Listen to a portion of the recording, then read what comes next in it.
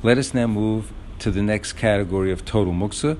That's called muksa machmas gufo, something that is inherently muksa. And this can be broken down into two basic categories. One is an item that is totally useless all the time, even on a weekday. And the second are things that are not a utensil, not a vessel, like a klisha malachto l'isser, but things that can be used during the week. We'll differentiate in a minute. But they are useless on Shabbos. Those would be the two categories. So things that are totally useless all the time are things like sticks, stones, earth, dirt, leaves, inedible food we spoke about, raw food, things like raw potatoes, raw flour. We have also a category of broken utensils, which we'll talk more about, garbage, which we'll have to talk more about. These are some items that are totally useless.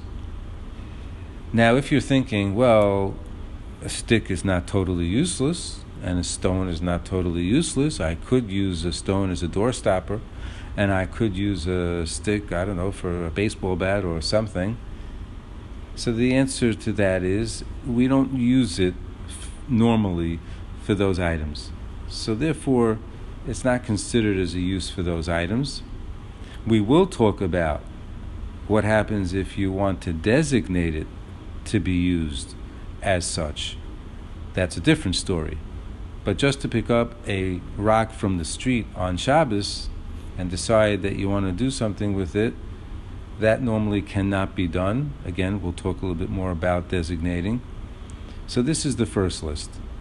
The next list would include items like bleach, cosmetics, creams, a deodorant stick, glue, money, most medicines, paint, a roll of aluminum foil, scotch tape, shoe polish, silver polish, staples. These are all items that you use during the week, but cannot be used on Shabbos. And since they cannot be used on Shabbos, so therefore they are muksa. Muksa again means they're set aside. They're set aside from our minds because we know that we cannot use them on Shabbos.